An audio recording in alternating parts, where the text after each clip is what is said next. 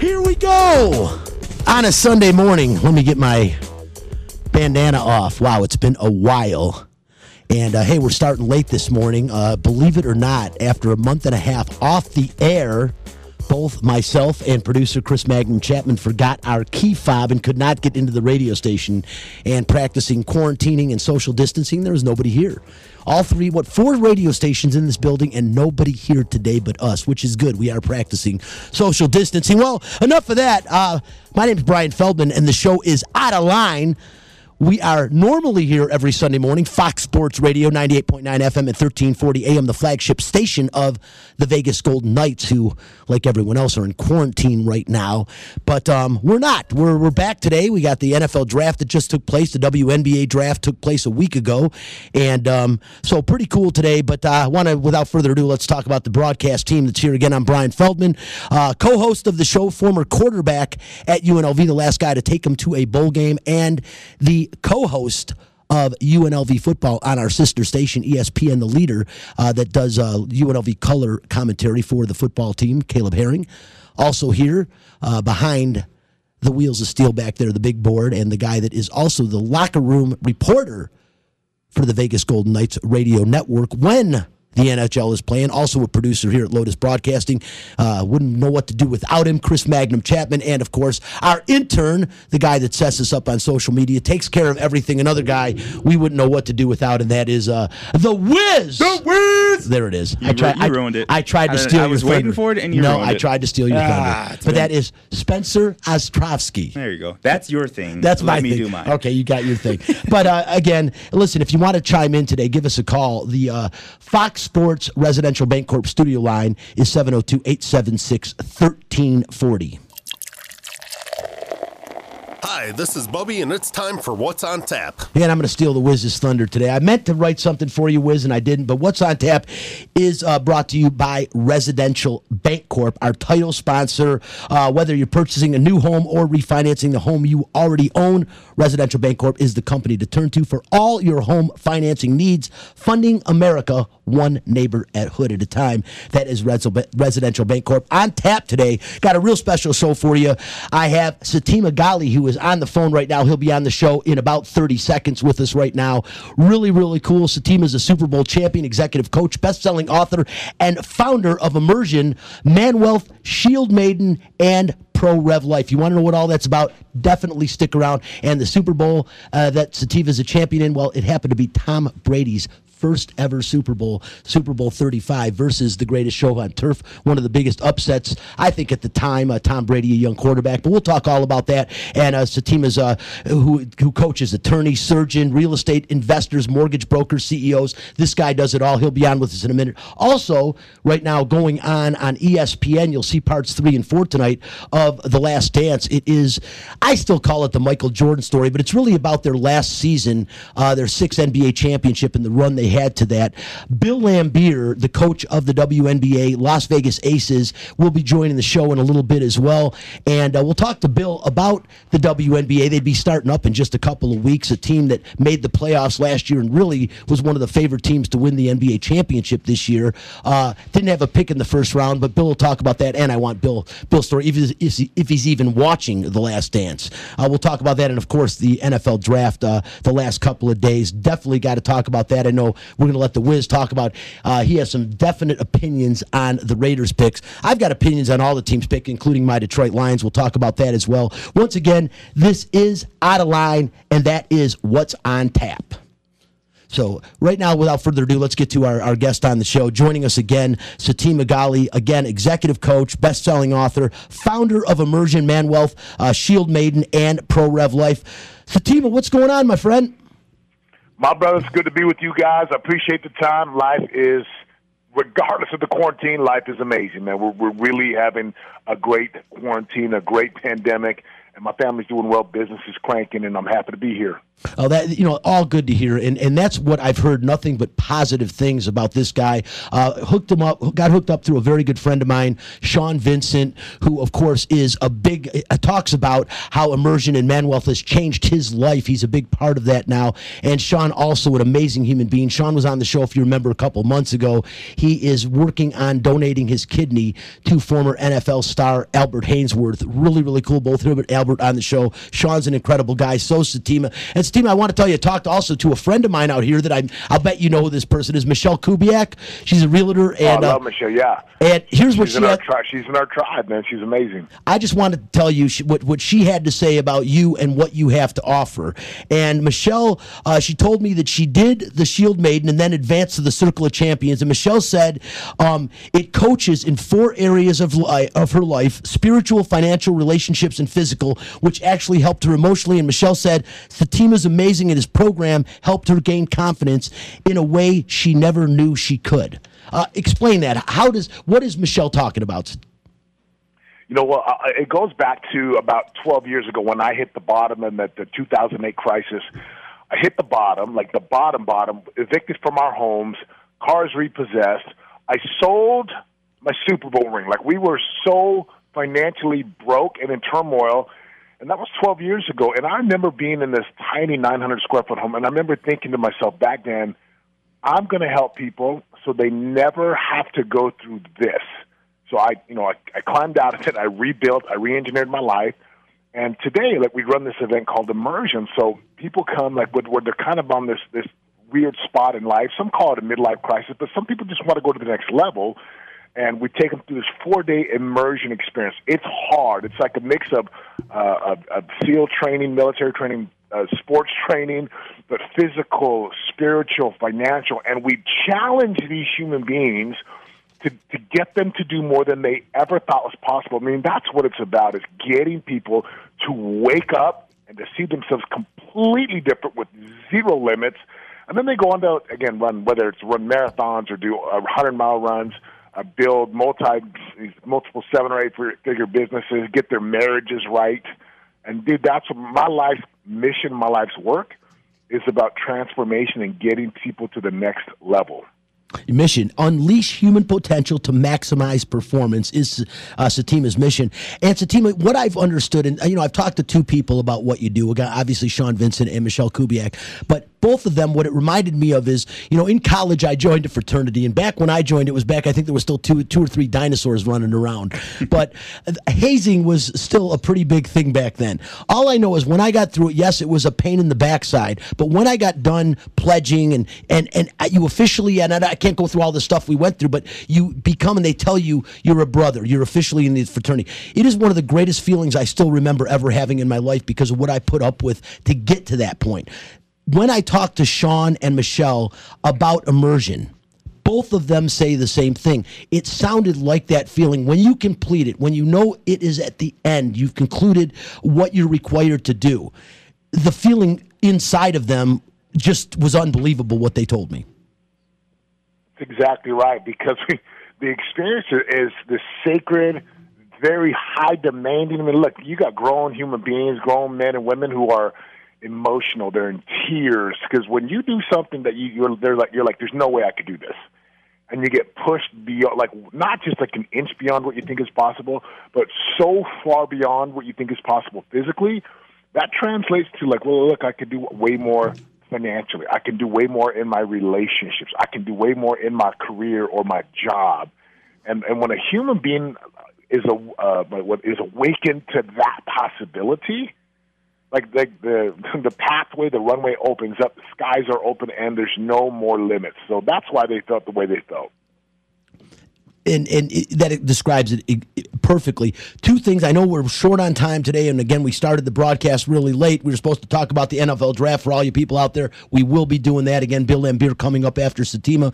Satima, first of all, 2 things, and then I do want to ask you about your brief football career. You did get to see Tom Brady at the very beginning of his career, and I got to ask you about that. But I want to know 2 things. How do you get involved with immersion and the cost? I know when people first see it, I did. It's initially a little bit of a sticker shock, but once you talk to people that have gone through the program, it almost seems inexpensive. Talk about that.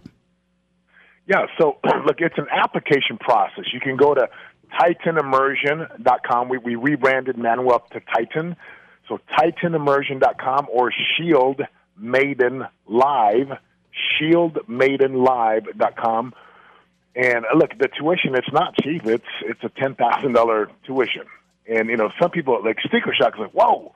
I tell people, look, what would it be worth to you if you could get every part of your life back and not have to go through what I went through? Or what would it be worth to you to get that marriage and to prevent a divorce and to get your company to go to the next level? Most people hit ceilings. Most people get stopped. Most people get complacent. And, everyone who's ever come through there, like, that was the best money I've ever spent. In fact, we've had people that had borrowed, ended up there and said, I have to make this work because I borrowed. I bet the house to get here. And it's gone on to just change their entire relationships, their health and fitness, their spirituality and purpose, and, of course, their top line, right, their revenue, their bottom line, their career path, the business direction. It has been, so to me, it's like, dude, it's cheap. Like, and again, I say that in context, right, because it's really for business owners and entrepreneurs who get, like, if I just got one or two more extra deals, would just be worth it. So that's what it is. TitanImmersion.com, ShieldMaidenLive.com. Go check those out. It is, I love this. Look, it's my life's work. It's my life's work. If you knew Michelle Kubiak like I do, like Satima does, like Sean does, and I've only met her within the past several months. I've known Michelle now, but an incredibly positive person, and she told me about the morphing of her personally. She said Satima's program helped her gain confidence in a way she never knew she could. And if you met her, she is the epitome of positivity. I'll leave it at that. Satima, we are just about out of time. I got to ask you real quick before you go. Brief NFL career, played at Brigham Young, and then went into the National Football League, and basically free agent, got yourself on the New England Patriots practice squad, but you were a part of that team that won the very first Super Bowl against the greatest show on turf. What was that like? And did anyone know at that time, I know this question's been asked a million times, but did anyone have any idea at that time what Tom Brady had the potential of becoming? I don't think anyone really knew his potential. I just knew like he was I got there early off-season. So I get there early. It's like 5:30 in the off-season. And I'm there at 5:30. I'm going to go get an early workout because I'm going to go to this amusement park with some friends later on. Brady's in there watching film in the off season, and I get there at 5:30. I'm like, "What? Who is this guy?" And we had the same agent, so I actually got to share conversations with him, have good conversations. And again, I will tell you what, the guy is all of that and a bag of chips, man. He is the real deal. I saw him there early. I saw him leave late. A kind man, he's generous, a real teammate, man. He comes as advertised and more. Not surprised at all. You got to have an insatiable work ethic to play any sport professionally into your 40s, and especially in the not-for-long league, the National Football League. It's amazing what he's done, continues to do. Like him or hate him, you have to respect him, and looking forward to seeing what he does in Tampa Bay this year. Looking forward to meeting you in person, my friend, and who knows, maybe I'll get the Stones to do the immersion, because from what I've heard and what I see in the people that I know that have done it, one of the most amazing experiences, if not the most amazing experience of their entire life. Satima Ghali, thank you so much for joining the show today. We'll do this again. Take care, my brother. Absolutely. Listen, we're going to take a break. On the other side, we're going to have Bill Laimbeer, WNBA coach of the Las Vegas Aces, and we still have a lot to talk about with the NBA draft. How about the NFL draft coming up shortly? We'll be right back.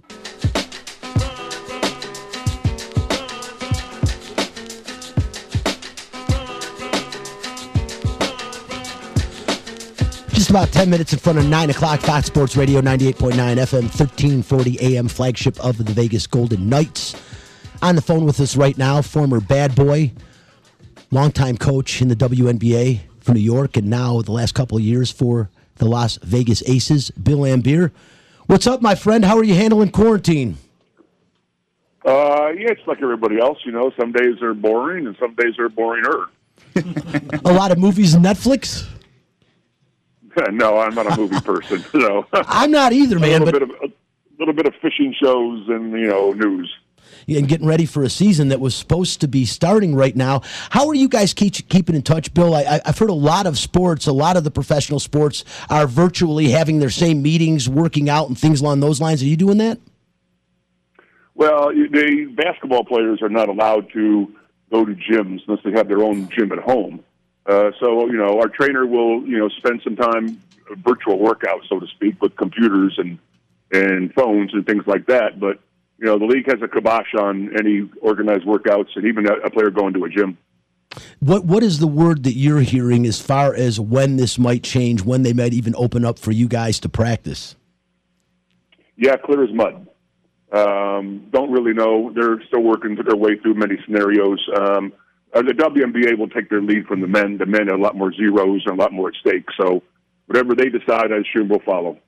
Bill, you didn't have a pick in the first couple rounds of the WNBA draft because of the deal for Liz Campage last year, but you get Lauren Manis in the third round from Holy Cross, 3-year starter. This woman really has it together basketball-wise. Pretty good pick for the third round. Were you guys happy with that selection? Yeah, it's always a crapshoot in the later round like that. But quite frankly, there aren't a lot of roster spots in this league, let alone on our team. So third-round picks historically really don't have any chance to make a ball club. Even first-round picks, which are gold in the men in our league, the lower first-round picks get cut all the time. This team last year, I think, I won't say exceeded expectations, but met them as far as getting to the postseason and really putting on a good show. Took the Mystics right to the wire, it seemed like in just about every game, except for maybe game 2 and 3. But, Bill, building on last year and looking forward, you get pretty much everybody back. I know one of your top players retired, but for the most part, you got everyone coming back. Looking forward to this year, if there is a season this year, how good is this team's ceiling? Well, I think we'll be right there as one of the favorites. We have every position covered across the board. What really helped was that year of experience last year, especially getting into a playoff series where they learned, what it takes. And we were the youngest team in the league last year, so we had to go through the growing pains. And I think they all realized that they are a good basketball team, and if they do the little things in the regular season and band together, they have a chance to compete for the championship. Last year, obviously, we lost just a great human being, one of the most outstanding athletes of all time in Kobe Bryant, and he was such a gigantic advocate and spokesman for the WNBA. Who are you looking to maybe fill that role? You don't look for anybody. People will step up naturally. It's the WNBA is a very quick growing sport. Everybody realizes now the women are solid basketball players and solid citizens. So we have a lot of momentum going into the season. Unfortunately, we're on a holding pattern right now. But, you can't force somebody to do anything. You have to believe in it, and that's what Kobe did.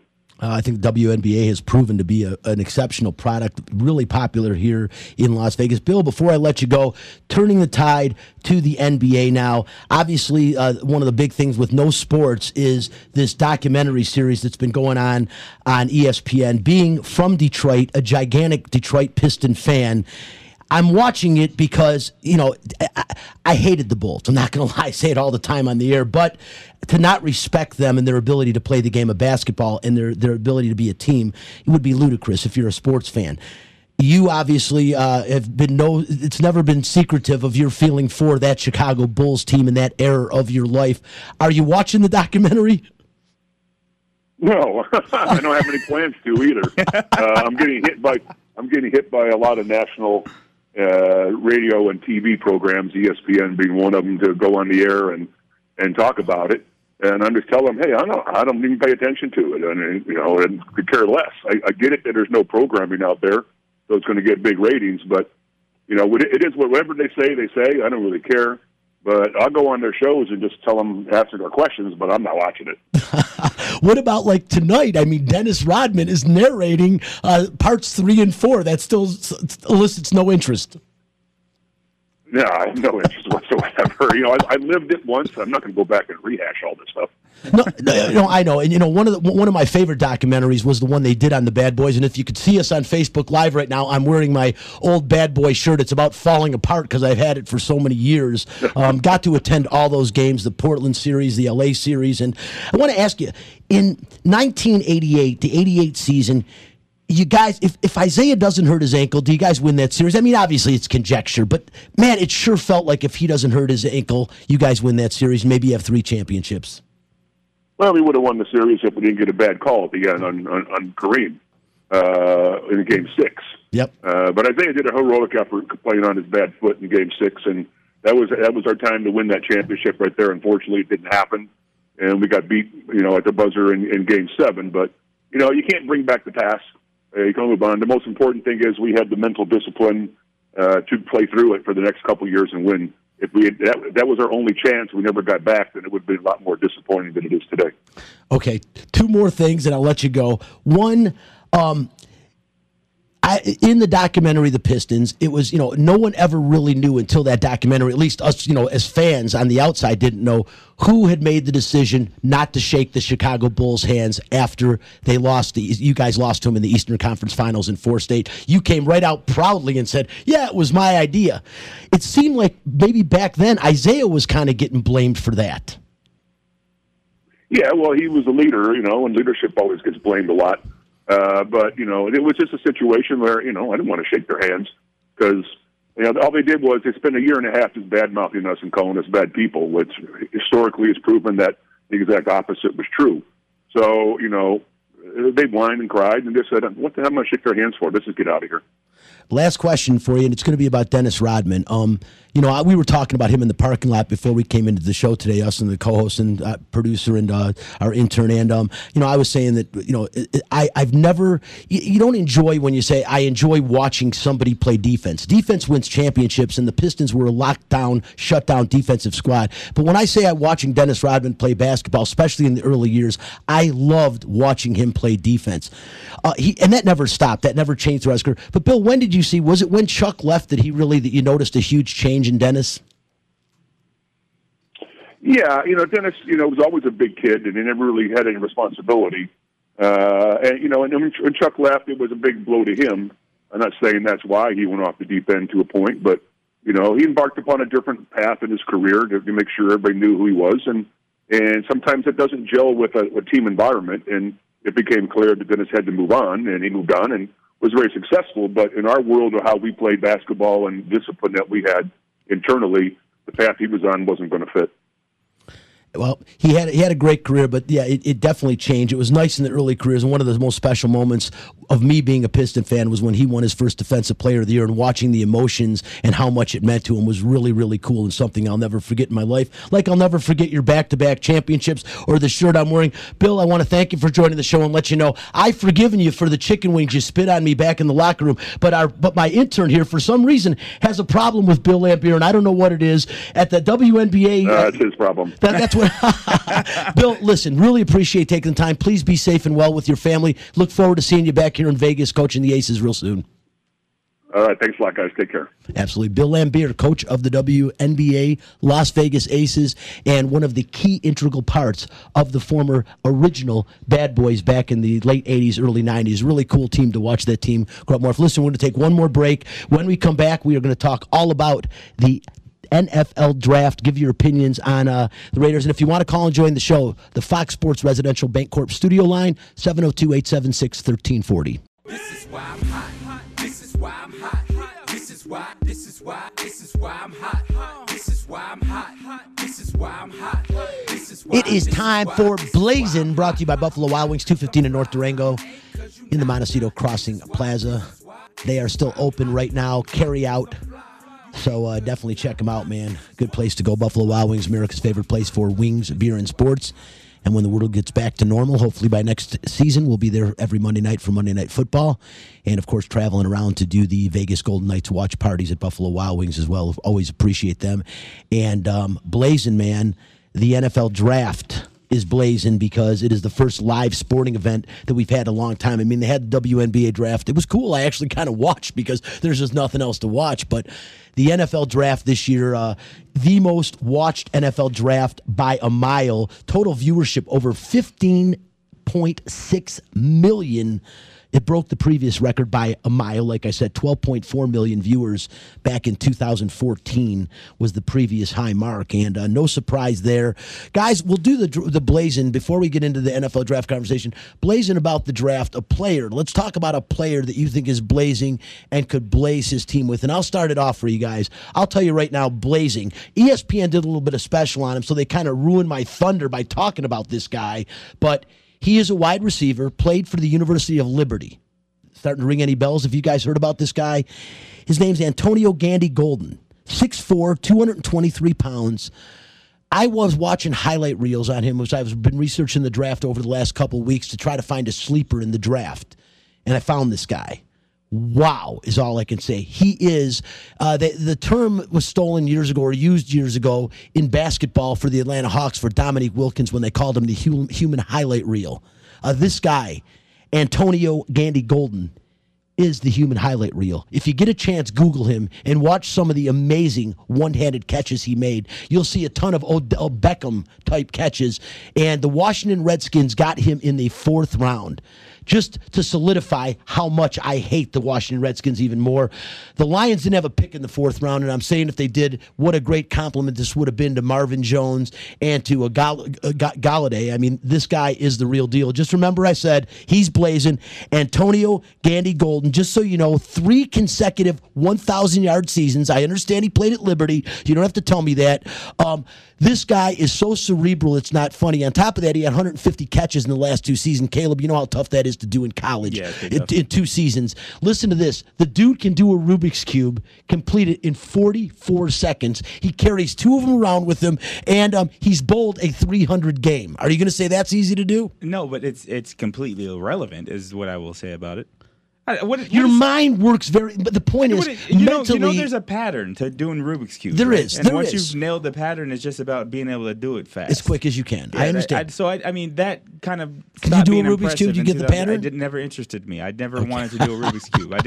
I don't like to do things. It doesn't impress you that somebody can do that. No, I used to play around with that thing all the time. Kids that do it blindfolded when they're 12, that's impressive. But I mean, if you just can do it really fast, I'm not going to at all put that into. So when he comes in the studio, you'll say, "Put your Rubik's cubes away." I don't care. Of course, I want to talk about football. Like how many times can you score a touchdown? But he also how quick can you do that? He also can pretty much juggle anything. He does that well. He's hand-eye coordination. He's bowled a 300 game.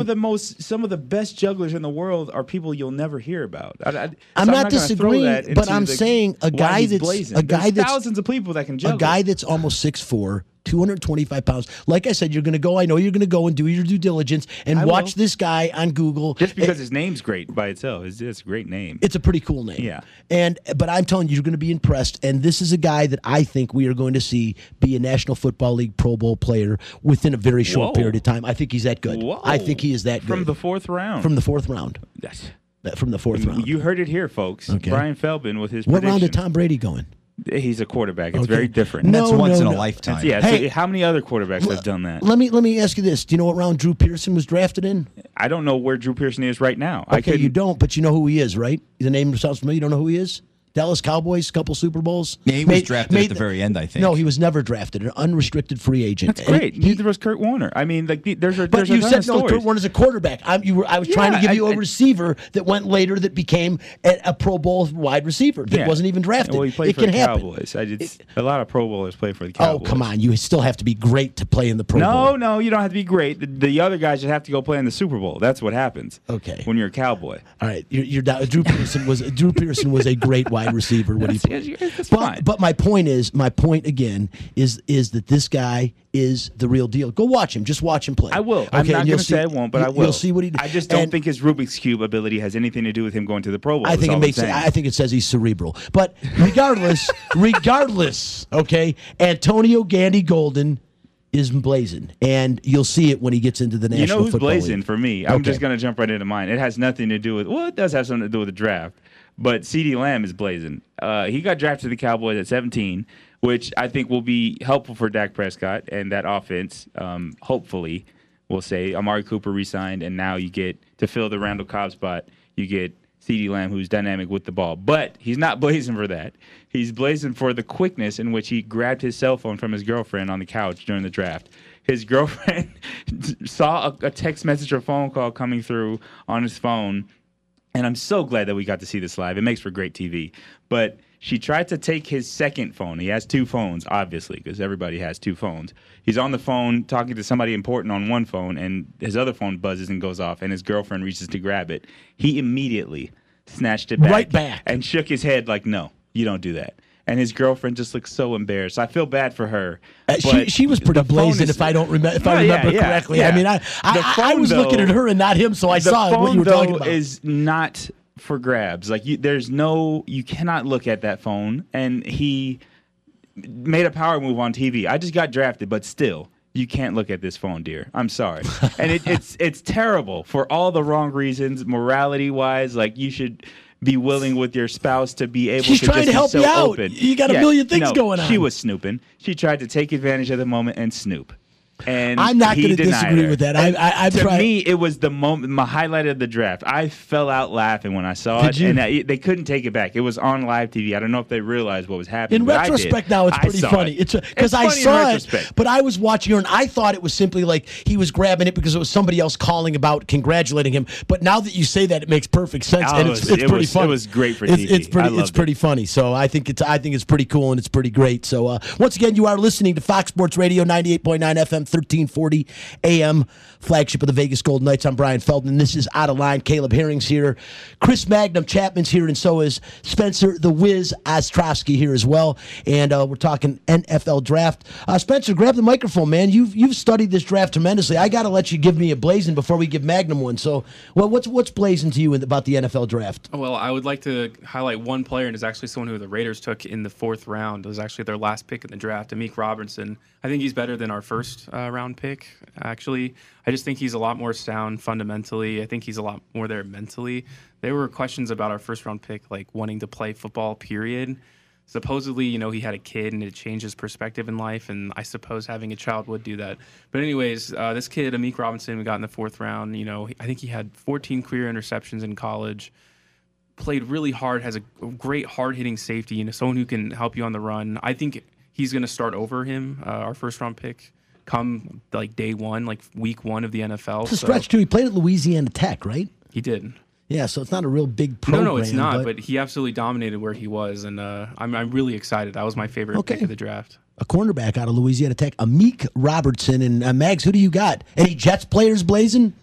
Well, Ashton Davis supposedly is a guy who a lot of people were excited about. He was a former walk-on at Cal, and he was also the Pac-12 hurdles champion last year, I believe, in the 60 and the 110 hurdles. So he's obviously a pretty good athlete, but he's a former walk-on. He won the award for most outstanding walk-on player in the country, which I didn't even know was a thing.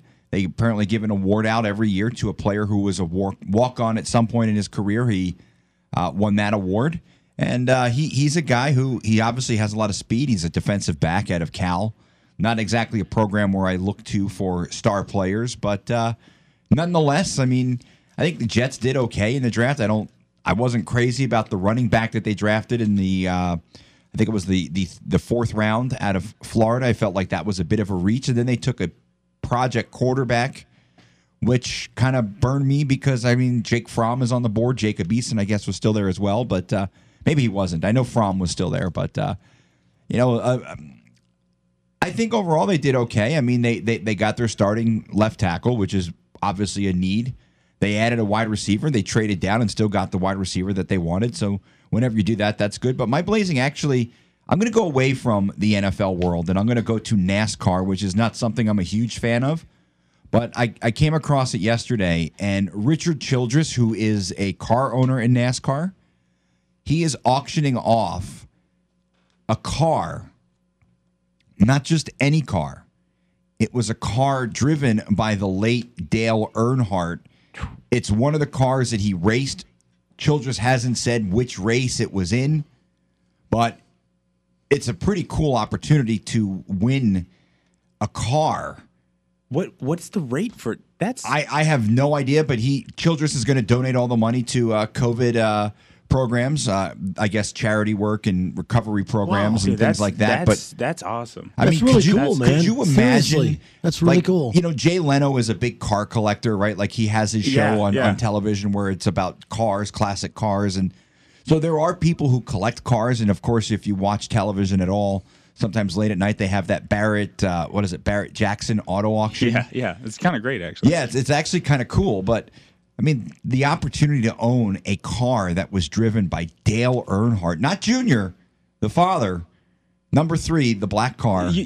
So the thing is, like, we're not even like NASCAR fans, but I understand that that's big, that's huge. Yeah, you know, and I'm not even imagine like the NASCAR world. Having the opportunity, how crazy that is, like to have that opportunity. That's it's unbelievable. And then I mean, to donate really the is. money. I mean, I'm guessing that car is probably going to bring in over $1 million. It has to, for Chris. sure. It has for sure. to. I mean, Dale Earnhardt Jr., Senior, I should say, Dale Earnhardt Sr., without question, one of the most famous NASCAR drivers of all time. Well, he's probably the most famous.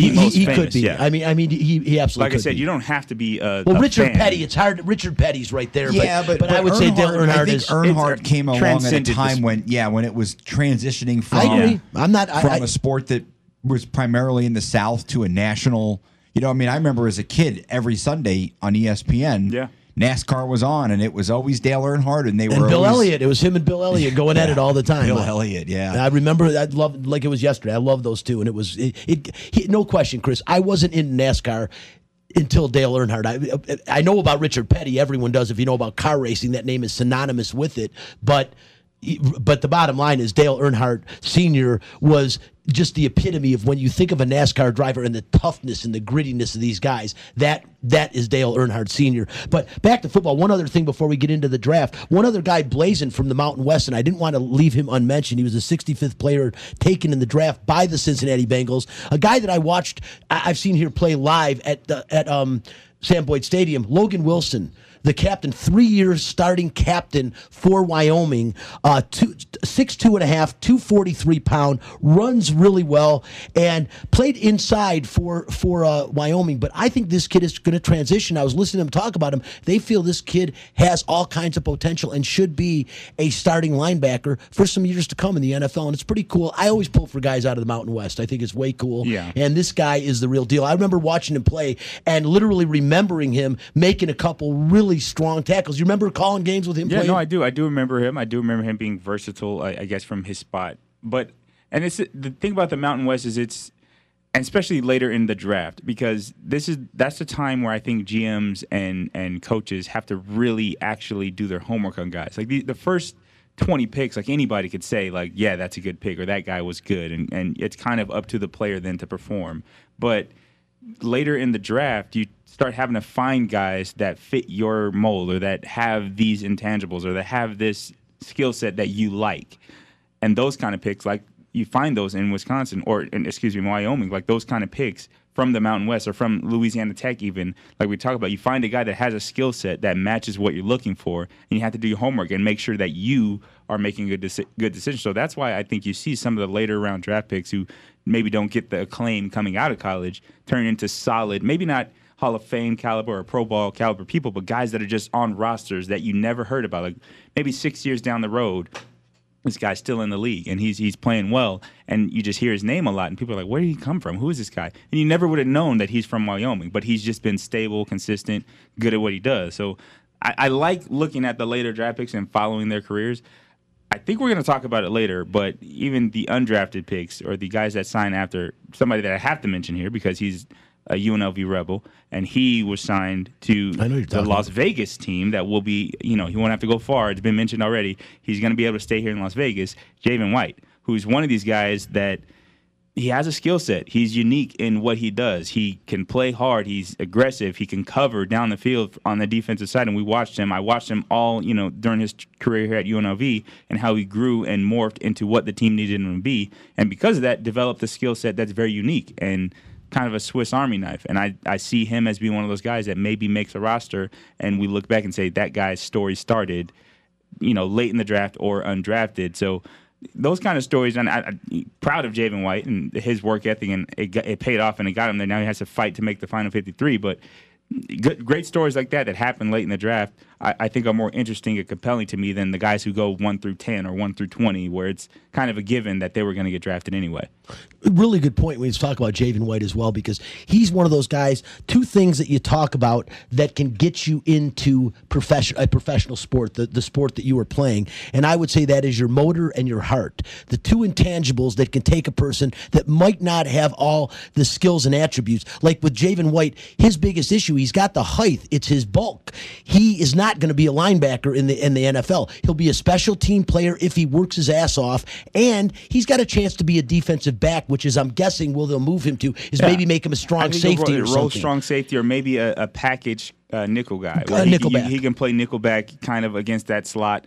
If he goes to a zone coverage type team, I think you can get away with having him there. But yeah, I think he's unique in that you really don't have a box to put him in, and that just expands your chances of making it somewhere, if that makes sense. He's not a specialist where it's one thing that he's good at and that's it. If he doesn't hit that, then it's over.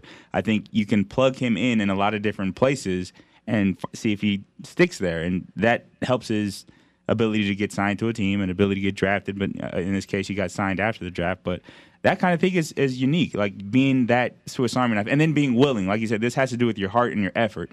Being willing to say, I'm going to go play special teams. I know a lot of guys who in college refuse to do special teams. And it was said then, and it's said now, and still true, your willingness to do things like that could get your foot in the door. Terrell Davis is the most famous example of that. Got into the NFL on special teams. His coming out party was his tackle on special teams, kickoff coverage. He made a big hit for the Broncos, and that's how he made the roster. And he was a special teams guy. And, of course, the rest is history. Became a Hall of Fame running back, won Super Bowls. That kind of thing happens. But he got his foot in the door by his willingness to go down there and do those effort type things when, he's just trying to struggle and make a roster. So that kind of story is, I think, where Javen White maybe finds his niche, where he's going to do whatever he has to do to get in the door. He's going to be head over heels excited about this chance, and he's going to work his butt off to make the most of it, and he might find himself on the roster. And I hope to see it. It'd be great for the community to have that kind of homegrown story, if you will, from a Rebel to a Raider. Ooh. It's kind of catchy. Well, one of the things I will say, and we did touch on it before the show. From a Rebel to a Raider. From a Rebel to a Raider. Write a book.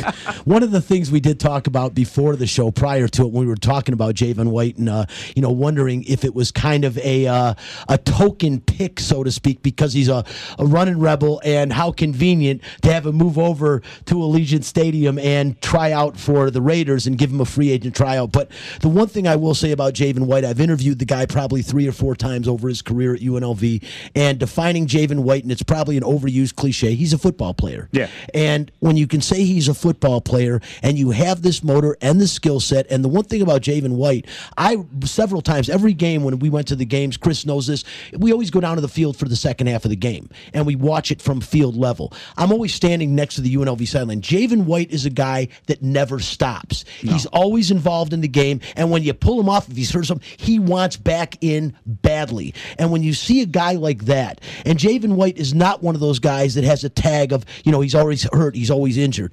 Javen White was always on the field. Yeah, and that's going to bode well. And it was like that in level. Practice too. And that's a lot of people can be gamers in the sense that the game means more to them. But it was like that for him in practice too. And that tells me that the sport of football just means more. It's not about where he's doing it, who's watching him do it. He just loves to play football. And that kind of drive is, I think, what keeps his motor running, where it's, I love doing this, and I'm going to do it until the wheels fall off, and that type of thing.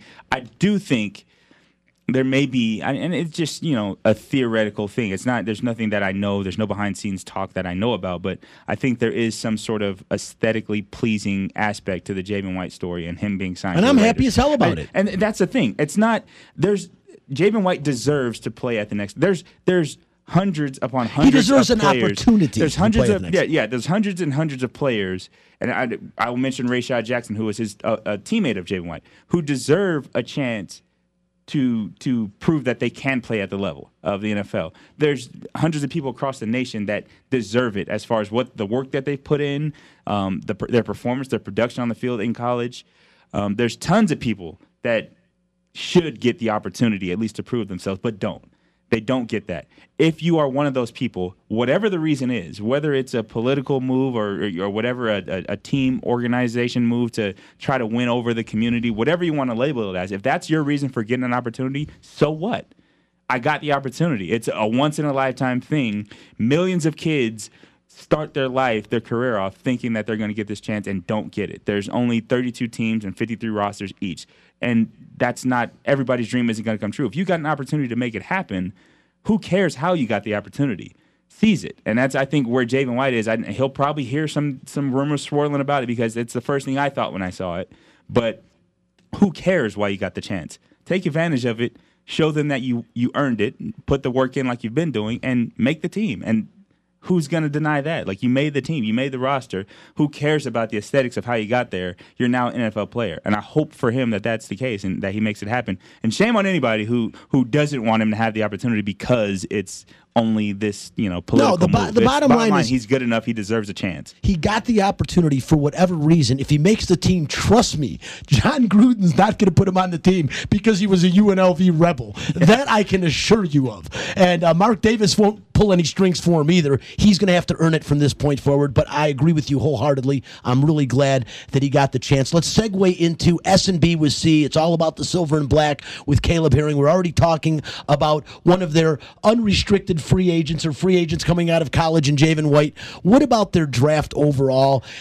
Henry Ruggs, we know he was the fastest guy at the combine. Everyone, all they did was brag about his speed. The Raiders have call it an Achilles heel for people with speed. Speed is what they look for in everything. But Henry Ruggs, if you look at his ratio of catch per touchdown per catch, it's one of the best in the history of college football. I think there's a phase where all he caught was touchdowns. I think when he first came in, there was nothing but touchdown passes to him, which is, I'm not going to say that it was a bad pick. There's no way you could fix your mouth to say that one of the top 3 receivers was a bad pick. Maybe it's a fit thing. Maybe what John Gruden wants to do with his number one receiver. He's 5'11". You got Jerry Jeudy sitting there at 6'3". But he's 5'11", but he's a deep threat, similar to Tyreek Hill, who's a deep threat. He's small in stature, but he's going to get behind your defense and stretch the field. They're trying to compare him to Tyreek Hill. Do you, honestly? He's just as, I don't see him with the ball in his hands as dynamic as Tyreek Hill, but as far as his Tyreek Hill is related to Houdini. As far as they're gonna do some things with him that I think are unconventional. Exactly. Too, so I think there's that aspect. It's a fit thing as well. But for my money, I would have taken Jerry Jeudy, who is just the best receiver in the draft this year, and he is the best. I'd rather have a guy who can get open against man coverage in the NFL. We're talking about the NFL. I'd rather have a guy who can get open against man coverage than a guy who's faster than everybody. And it's splitting hairs because Jerry Judy's not slow. It's not like he's a slow guy. Well, the other thing is like I think we place so much emphasis on a guy's 40 time. It's like, look, these cornerbacks, it's not like they're that much slower. And it's not like there's ever going to be a chance in the sport of football where you're just running a straight 40 unfeathered. Maybe in high school. Right. Yeah, you're never going to be running just a 40-yard sprint. How many times? At the end of a game when it's a Hail Mary is the only time you're ever doing it. The ball always falls short. There's always 7 other players around the ball. You're going to get touched. Somebody's going to knock you off your stride. Unless you're playing the Detroit Lions, it's not going to work. It's that simple. But going back to the draft, so for me, that first pick, I would have gone, if he was available, and I thought this going into the draft, if Jerry Jeudy's available at receiver, obviously the need is receiver. You want to get Carson weapons. You want to get that offense and production. So they did a good job of addressing that. I just would have preferred Jerry Jeudy. Then, of course, they go to the other side of the ball, and another shortfall of the defense was their secondary.